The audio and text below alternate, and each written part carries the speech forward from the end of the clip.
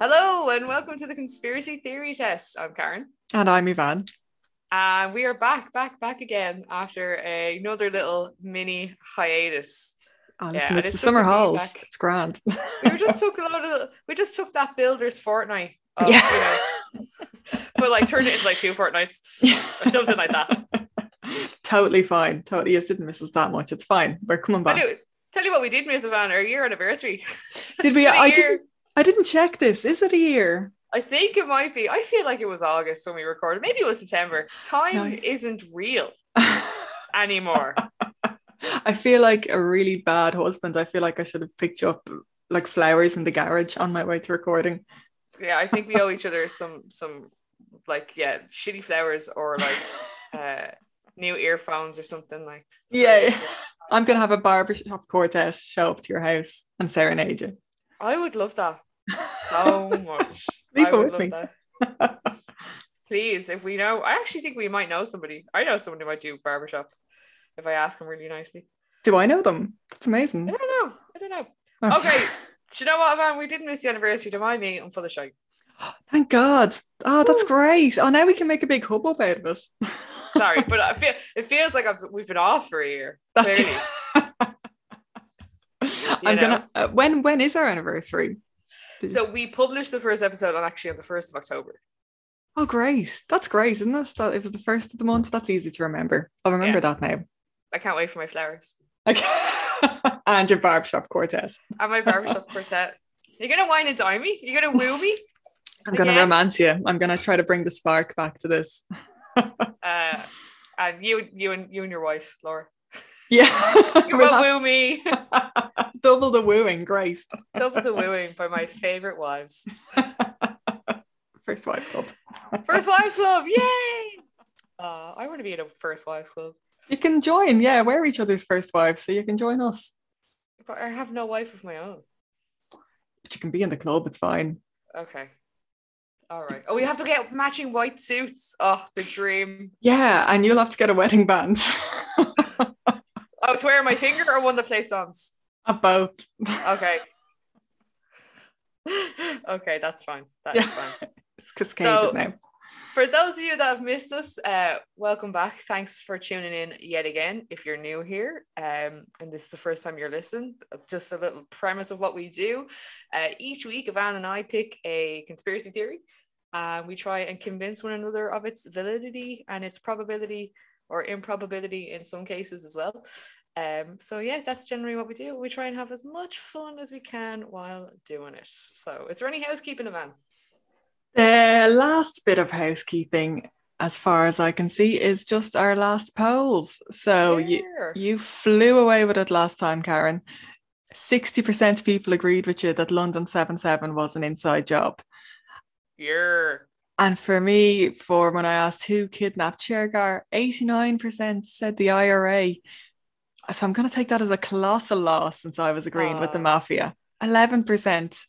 Everyone's pro-Ra here. It's not a pro-Ra, just pro-Ra on that. Like, I mean, if you are, you are. That's fine. Yeah, it's your own business. Not ours. But some stellar polls there. That was great. Any housekeeping from you this week, Karen? Not a bit of housekeeping for me this week at all. Just looking forward to getting into the episode. So it's your turn to go first, Eavan. What have you got for me? Right, we'll get stuck in. What I'll tell you this week, Karen, is this week's theory is very simply and very mysteriously just called This Man. Okay. Now, you know the way I don't like scary things. Oh, do you know about this?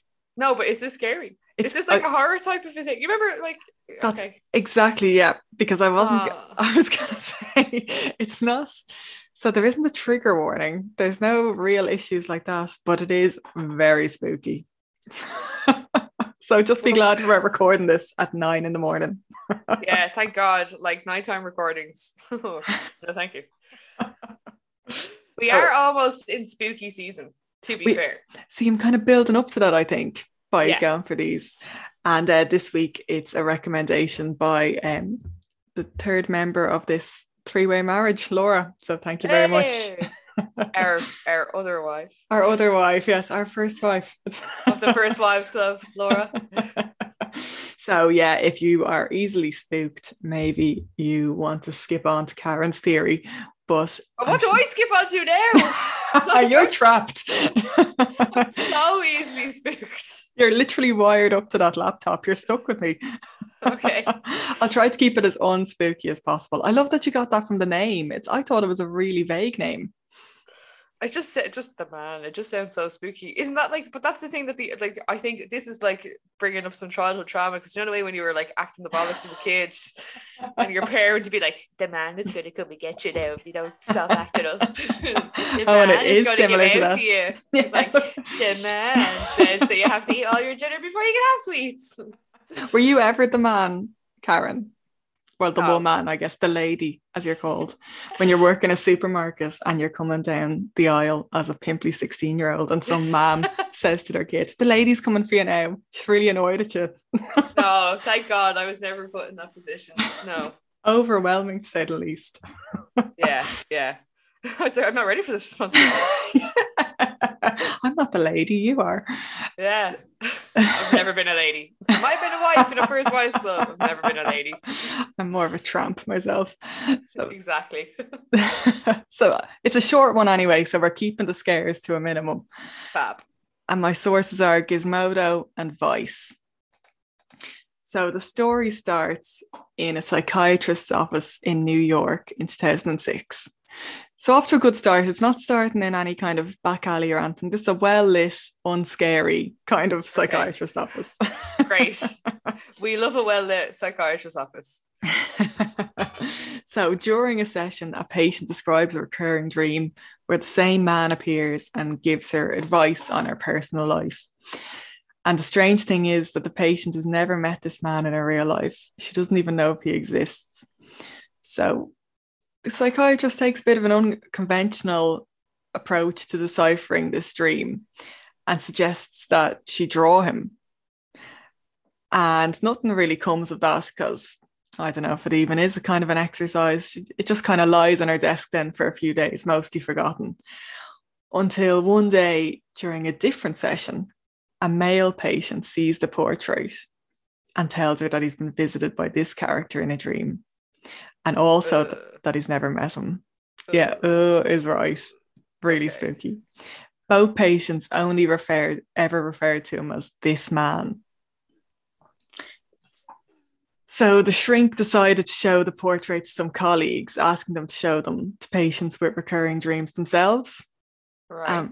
Within only a few months, 4 more patients had recognized the same man from their dreams, also only referring to him as this man. So this led the psychiatrist to ask more people in the field about the phenomenon. But she wanted to spread the story across the world. And she wants to reach a larger sample, you know yourself, testing, science, all that stuff. Needed a bigger sample. So she developed. You always need a bigger sample. You do. Loads of variants, all outliers, placebos, all the sciencey stuff. Yes. And she got that by organising or developing the website thisman.org, which is unfortunately out of service now. Because that would have been why would you start a website about this? I don't. This is how little I know about kind of social media and stuff. I've no idea how she reached anyone through this website because no one's searching for this man. Well, maybe they are. Well, they might be searching for the man. Yeah, just give out to their kid. Yeah. The man's gonna come again. This man might. So freaked out now. So over the following years, at least 2,000 more people claimed to have seen this man in their dreams. Like exact same description. Exact same description. It's almost an identical portrait that all these people have shown. In fact, I might do a little bit of, oh no, I'll save that in a second. I might try share my screen and show you him. Or I can just describe him to you. But no, it's fine. I'll do it for the pod. It's fine. It's for you, for our lovely listeners and fans. I'll do it for them. So the 2,000 people who said that they'd seen him in their dreams, they were spread all over the world. They were in Los Angeles, Berlin, Sao Paulo, New Delhi, and Moscow, and loads of other places as well. Now, their dreams varied in subject matter. Some were just conversational, some were violent, and some were romantic. And to me now, the romantic ones are the most disturbing here because I'm going to show you the portrait of him, but I can only describe him as looking like Andrew Lloyd Webber had a baby with like a polished walnut. Oh my God. What a description. That description alone is truly like Andrew Lloyd Webber is terrifying at the best of times, but like polished walnut. With a little bit of like Padraig Pearse kind of thrown in. For good measure. Oh, I can share this now. I'll show you. And this will go up on the socials for everyone else. Oh God. I'm not like looking forward to this. Are you seeing that? Not yet, no. Oh yeah, now I am. Wow. That's actually a fairly spot on description. Actually bang on Andrew Lloyd Webber as a walnut. It's all in the eyebrows and the very roundy head. Very roundy. Same hairline as well. Yeah. And the eyes. The eyes are quite similar. Very, very similar. I'm going to stop sharing that because it's a bit, the longer you look at this, the more grotesque. Yeah, and that's stuff on my screen. Great. Because I ate a lot of Mexican food last night and now I feel a bit ill. It's coming back for you. I hope not. It's great food, but like that photo would turn your stomach. Put you off forever. 100%. So the dreams were so varied that one participant claimed they could be broken down into two categories. And the first one concerns typical nightmares where this man scares, chases, kidnaps, and sometimes kills the dreamer. Kind of interesting. Normally you don't die in your dreams, do you? I don't think I've ever died in any of mine. I rarely remember mine, but like other people have died in my dreams. Like I've died in your arms tonight, but that's about it. But then thank you. The second category is completely different, where the man is friendly and just stares at the dreamer, sometimes helping him in some way. That's also disturbing though, no? Yeah. Sitting there and staring. Yeah, staring silently. It's quite creepy. Okay. Are you ready for a few excerpts from dreams as described by participants? Okay. So the first time I had a dream about this man, I was having a hard time at work. I had a dream about getting lost in a huge and deserted shopping mall. Suddenly this man appeared and I started running away from him. He chased after me for what seemed like an hour until I found myself against a wall in the kids' area in a supermarket. At this point, he smiled at me and he showed me the way out towards the cash desks and I woke up. Ever since that night, this man has appeared in all of my dreams. And he always gives me directions to get out of the dream and to wake up. So, not too scary. No. I'll give you another one to show you how different they can be. Okay. I was in my room and I heard muffled screams coming from my parents' room. I heard things being dragged in the hallway outside my room and my door slowly started to open. There was this man walking into my room while dragging both my parents behind him. He slowly propped them on the wall. Sorry, I'm going to break the suspense there. He slowly propped them on the wall, both staring at me. He wrote something in blood on my wall and stared back at me. It was too dark for me to see it, so I slowed my breathing and tried to pretend to sleep. After a while, my eyes slowly adjusted to the darkness and I could see the writing on the wall. I know you're awake. Holy shit. I'm getting like goosebumps. Terrifying, right? You'd nearly need absolutely a nightlight in the middle of the day. Damn. So thisman.org deposits a few theories, a few main theories about what this is, right? So the main theories are that this man is an example of Carl Jung's concept of the unconscious archetypal image. Okay, yeah. You're familiar with that? More so than I am, I'd say. I am, and I'm familiar with Carl Jung also. So what would you know about that? Do you know a bit more about that? What is that, just like a neutral kind of image that we all have? Yeah, kind of. Yeah, it would be, I think, like something like that we would all, it's like those kind of like, ink blot texts as well, like, where like you're all, you know, some of us might see the same thing from the same ink blot, So and you're some of us seeing might what you see, want to see, yeah, a little bit, I almost. think. Yeah, That would make sense because it's kind of a neutral face. it is. Yeah, it can be like a nondescript, terrifying, but nondescript. Yeah, maybe that's what makes it terrifying. The more kind of nondescript something is. Like if you saw someone with a blank face with no features, that would be the most terrifying of all. Yeah, it's actually funny. Somebody sent that to me the other day. It's I was only talking about this last night. There's such a thing. It's like a 2-minute video. It's called the still face test that they did a few years ago on a baby, and basically they get like the mother is playing with her baby, and the baby is like reacting and having a great time and like getting her attention, and the mother is like being really reactive and smiling, and then all of a sudden just stops, and then the baby is still doing the same thing. The baby is like, you know, trying to, and then the longer goes on for the baby like starts to realize the mother won't interact. The baby just starts getting really distressed and starts crying, and then the mother starts again like, oh, there, here I am, and the baby's fine again.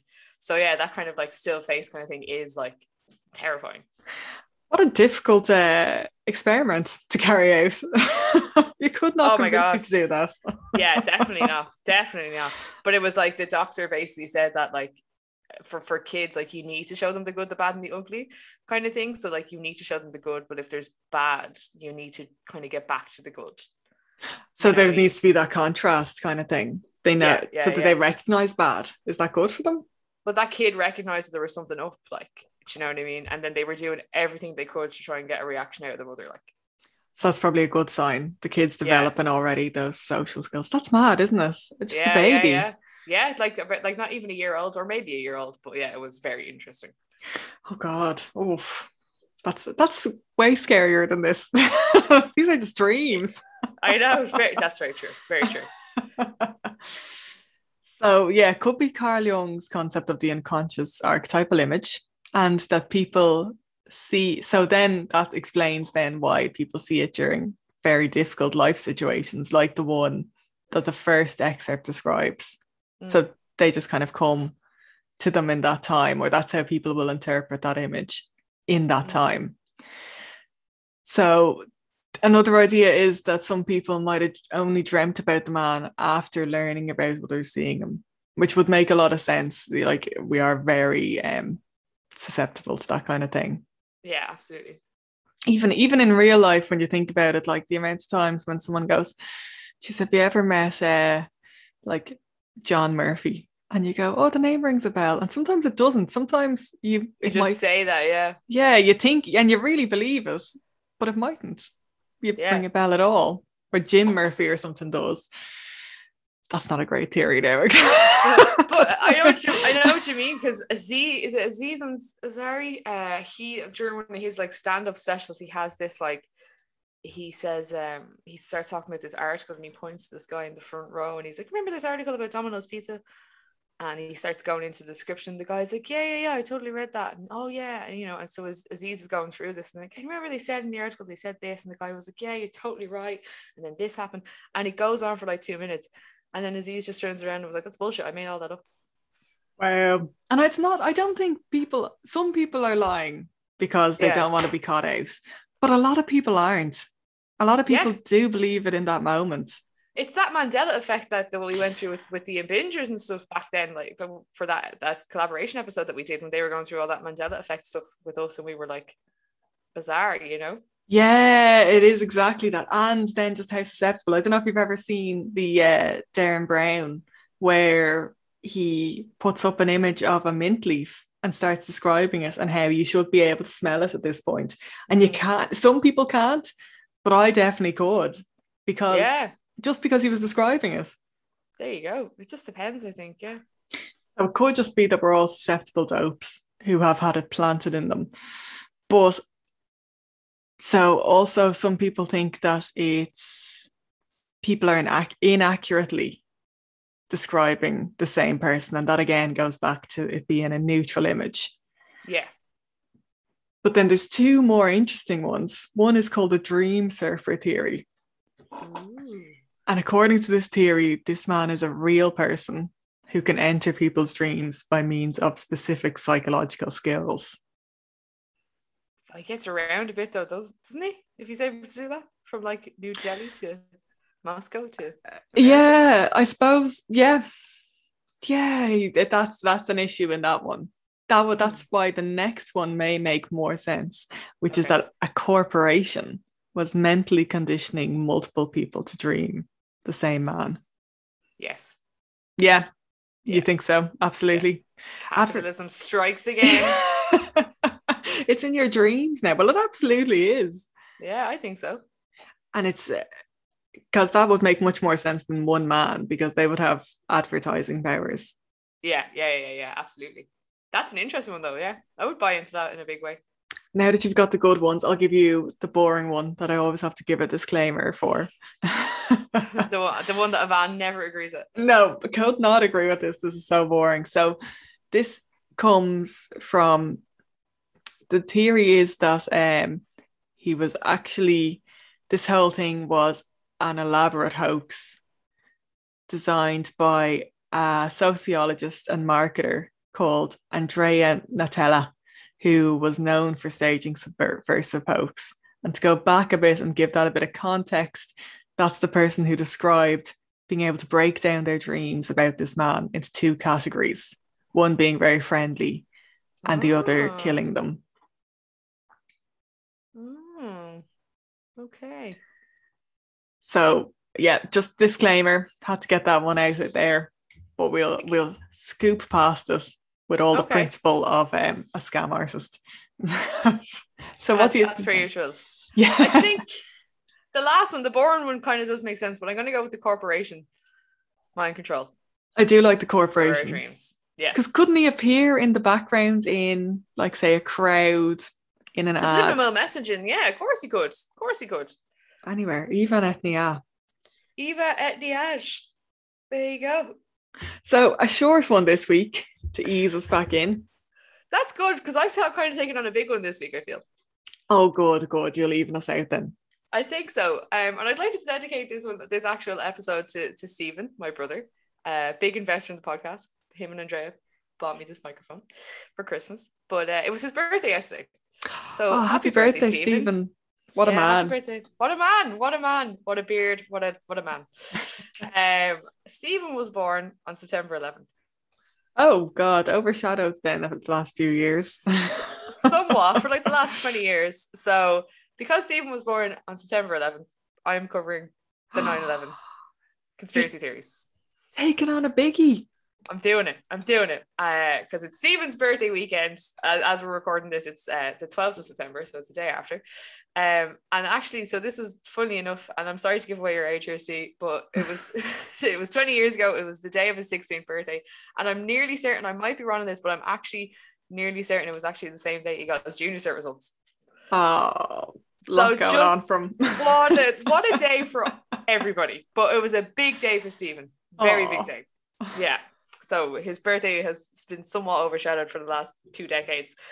Can you remember where you were when, because I was chatting about it with a few people yesterday, we were all just started talking about, like, because I was like a relatively young, I was a kid when it happened, like, but it's one of those things that you remember kind of, like I kind of said similarly when Princess Diana died, I can kind of remember that vividly enough, as like, even though I was a kid. So can you remember when you were when the attacks happened?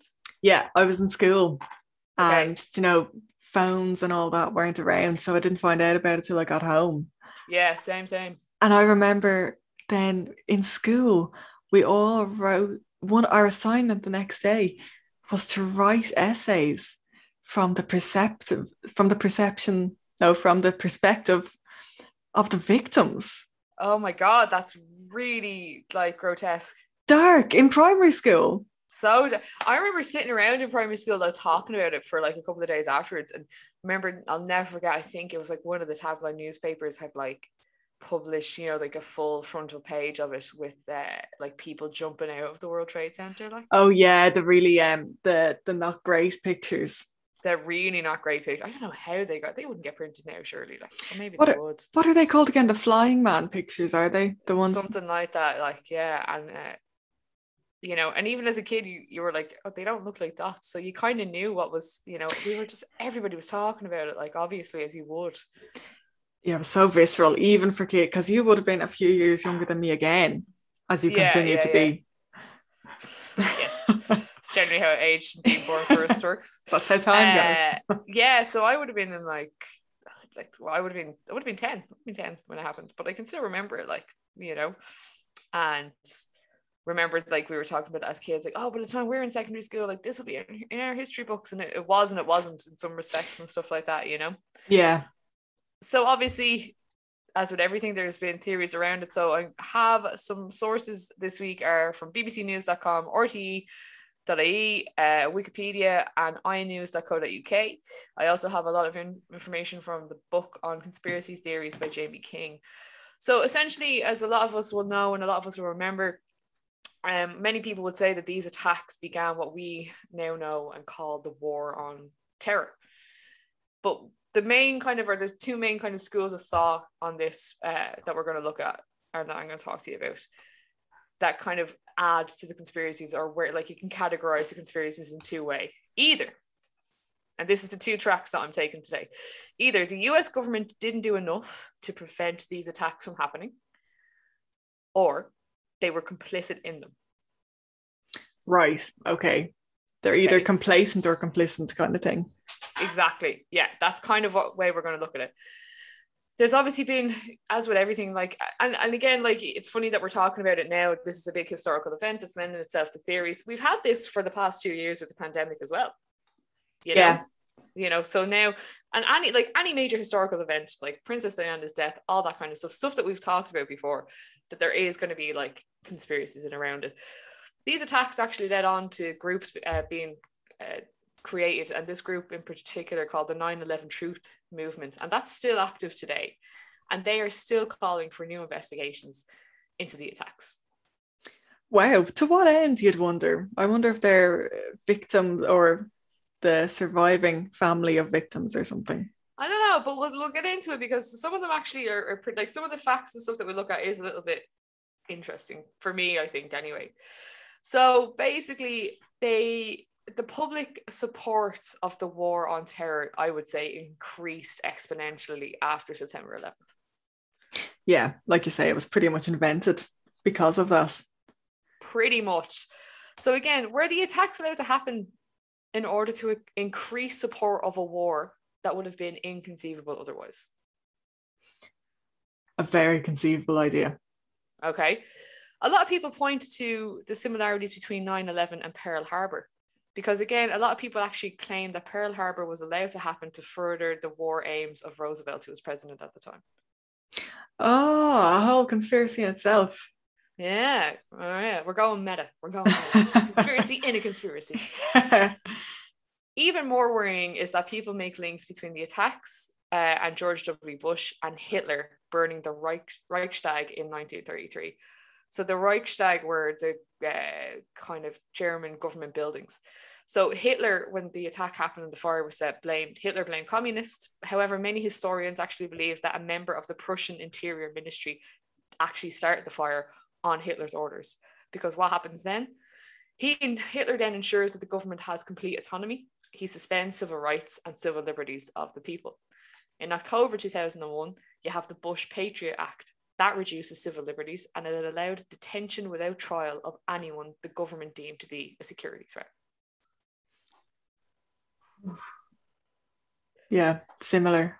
Similar. So believable, because I remember, I don't know the exact fact, but a history teacher telling us in sixth year that Hitler built a lot of monuments out of, whereas he had very durable material, he would have used less durable material because he believed that at the fall of an empire, buildings should be destroyed like they were at the fall of the Roman Empire. That ringing any bells? Yeah. That would make sense to me as well, absolutely. And then, like, you know yourself, that he had like teams of architects and stuff like that he wanted to have monuments and stuff built as well to himself the whole time. Yeah. Even more interesting is, before the attacks happened, there was a new project called the New American Century, and when was that created? That was created, in September 2000. So basically, the members of that party include, it was a strategic document, the project for a New American Century was a strategic document put forward by a group of neoconservatives in September 2000. This is taken directly from Jamie King's book. And basically, it was outlining a new approach for US global dominance in the 21st century. So it was a think tank, and members included Dick Cheney, the vice president, Donald Rumsfeld, the Secretary of Defense, Paul Wolfowitz, his deputy, Jeb Bush, brother of George W., and governor of Florida, and Lewis Libby, the leader of Bush's 2000 election campaign team, who was then working in the White House. So basically what this document said was that US military forces across the world would need to be adjusted, and I quote, if some catastrophic and catalyzing event like a new Pearl Harbor happened. Oh, that lines up very well, doesn't it? It really does line up quite well. However, like it could be really unlikely that the government actually strategically planned the attacks, because the media would have gotten wind of it and would have become deeply suspicious. Right, it was too hard to cover up. Exactly. What is likely, though, what we can say and probably what would be accepted, is that like Osama bin Laden did plan the attacks with Al-Qaeda, but the US government did not act upon the information that they had quickly enough. Okay, so they had information leading up to this. They had information, both the CIA and the New York City counterterrorism offices had information, but those offices were located in Building 7 of the World Trade Center. So any incriminating evidence is gone. Oh, convenient. Quite. And again, some more suspicions in and around this, Eavan. Geological surveys in New York recorded the greatest amount of seismic activity occurring immediately before the towers collapsed, but not when they hit the ground. Right, so break that down. Excuse the pun. Sorry.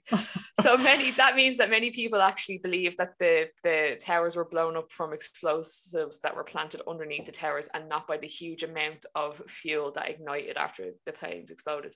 So have you ever heard that like infamous like meme quote, jet fuel doesn't melt steel beams? Yes. This is your inside job kind of stuff. That's where this arises from. Yeah. So that's one thing. John Farmer then is a former attorney general, and he was on the senior counsel for the 9/11 Commission, and he actually ended up writing a book called The Ground Truth. So let me just grab that quote for you there. So The Ground Truth then basically, he claims that the official version of events is based on false testimony and largely untrue. So he says, and I quote, at some level of the government at some point in time, there was an agreement not to tell the truth about what happened. So then he says the North American Aerospace Defense Command, also known as the NORAD tapes told a radically different story from what had been told to us and the public for 2 years. This is not a spin. Oh, a bit haunting. A little bit.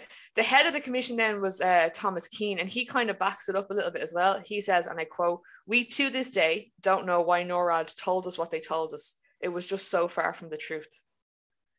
So really adamantly believes there. Really, yeah, that's something stinks somewhere down the line. He smelled something, yeah. Smelled something fishy. Neither men, though, have any alternative explanation for the 9/11 attacks. Another interesting thing that you point to the attacks, obviously it wasn't just the Twin Towers that was attacked that day, it was the Pentagon as well, which is like the head of or where all the defense forces in the US are, basically. So, Eavan, why was the building hit on the side that happened to be empty that day? The only side that happened to be empty that day. The side of the Pentagon that was empty that day. The only side of the Pentagon was empty that day was the one that was hit by a plane. And it's funny you say that, because I only remember it being hit the minute you say that. And surely that's just as prolific, maybe not as prolific as the World Trade Center. Yeah, I think because there were so many, that's it, because there were so, as we said earlier, you had the images of people jumping out of the World Trade Center, and they were such an iconic landmark of the New York City skyline, whereas the Pentagon was kind of a hush-hush place anyway. Yeah. So why was that precaution taken there? Because it was being refurbished, apparently. That side of the Pentagon was being refurbished. But so it was closed for a few days or a few weeks or whatever. But that was the only side that was hit. And that's because if it's an inside job, those members aren't expendable, whereas it was strangers for all intents and purposes in the World Trade Center. Absolutely. Why was there no visible evidence of a destroyed airliner among the debris in the Pentagon? What? There was no parts of the airplane. Nope, not among the debris. No black box, nothing like that. Mm-mm. How come no fighter jets scrambled to intercept the hijacked aircraft until after the third plane hit the Pentagon?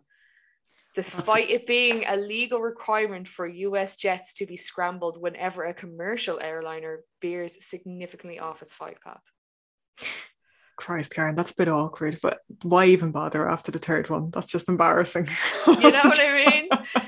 How come so much information about the hijackers was released so quickly after the attacks, including passport details from a passport that was miraculously found among the rubble of the towers?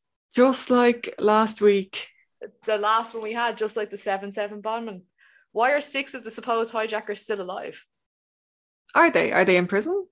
I'm not sure about that one. That's just a question that was included. Like, super, like, again, though, I don't know why 6 of them are still alive, you know? And then the fourth plane that day has also caused some controversy, Eavan. United Airlines Flight 93 crashed in a field in Pennsylvania after passengers revolted against the attack. But the popular theory here is that it was actually shot down by a US fighter jet. And why was that? Because the passengers had supposedly found out the truth about the plot and intervened, and the government could not allow any survivors who could point the fingers at them. Oh, you have to wonder as well why those ones revolted. Because yeah, absolutely. Because you'd need the whole plane of passengers to get in on that, really, or else there's no point in one person standing up and refusing it. So some other theories then that we have, right, are, let's have a look.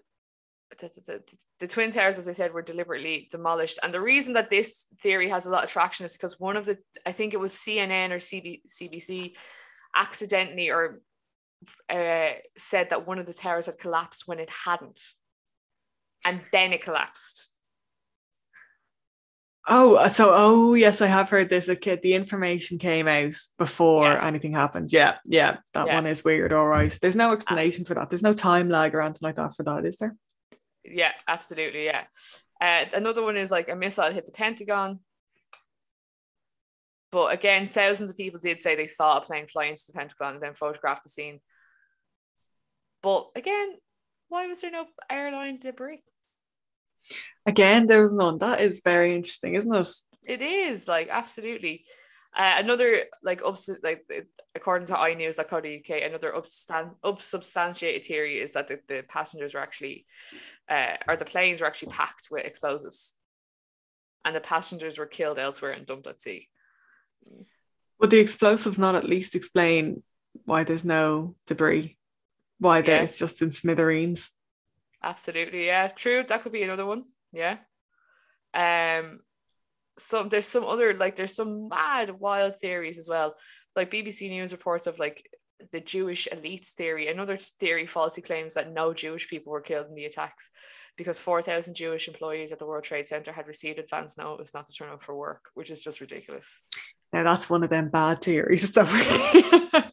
There's always some anti-Semite hiding around to ruin our fun, isn't there? Oh, absolutely. It's totally ridiculous.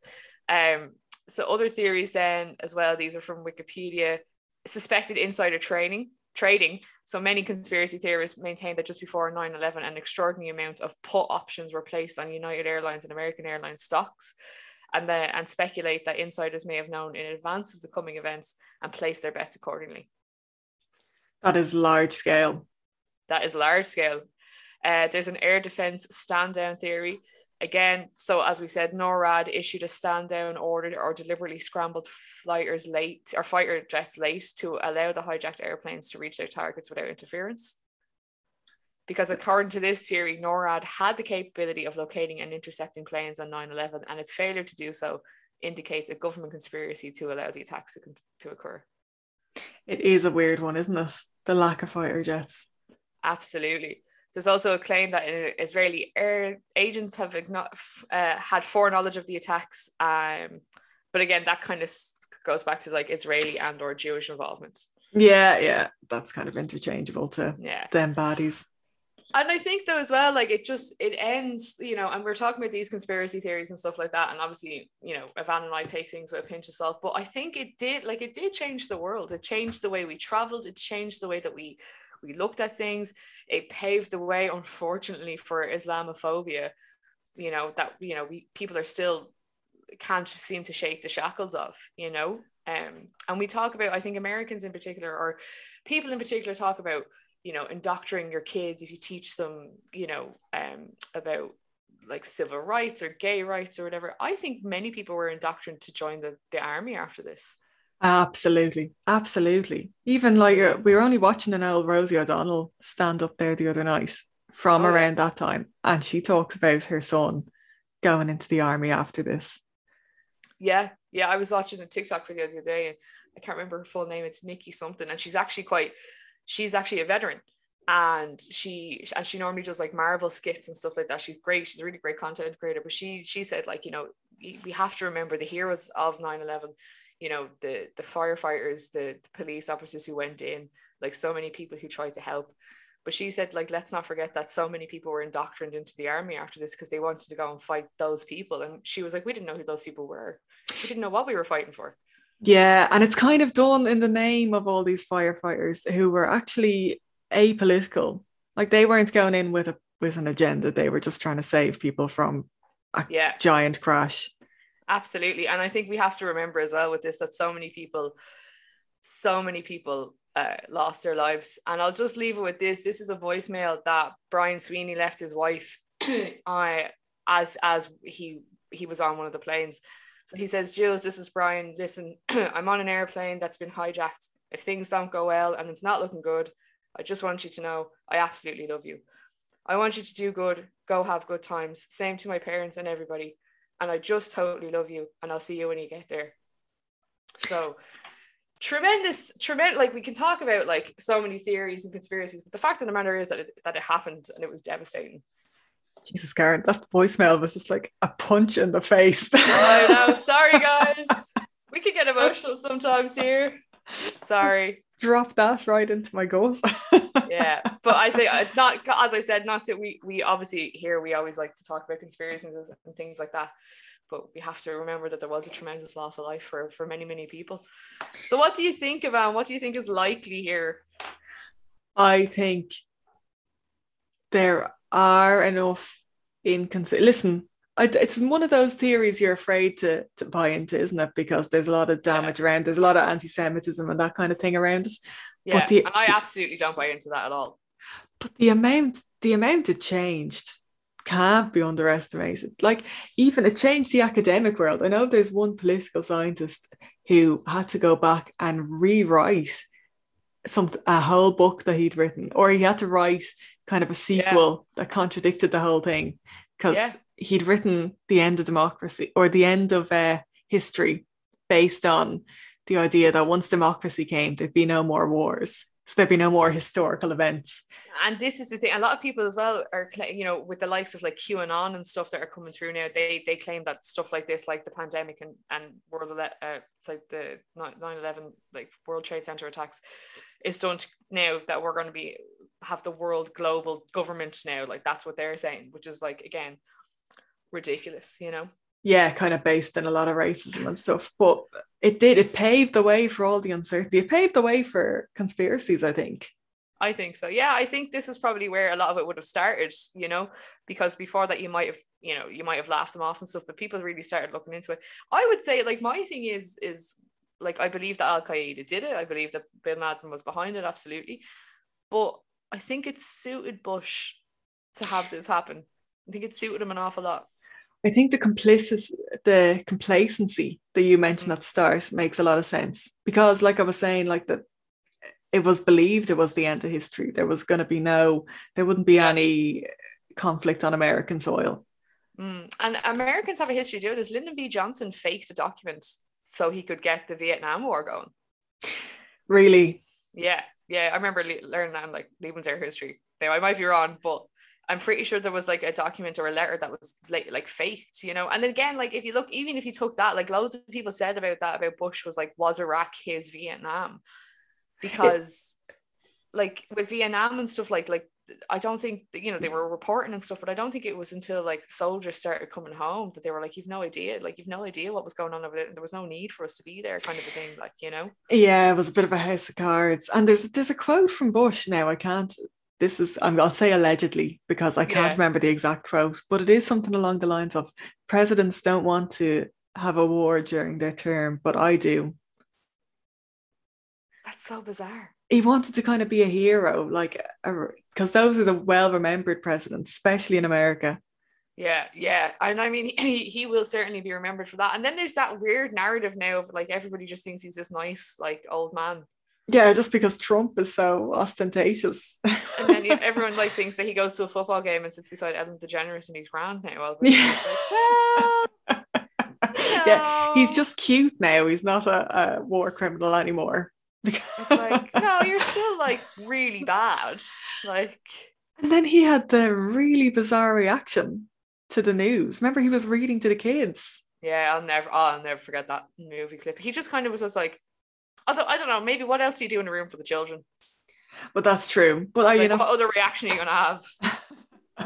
But is that not 101 of being a president, being ready for some sort of conflict or disaster?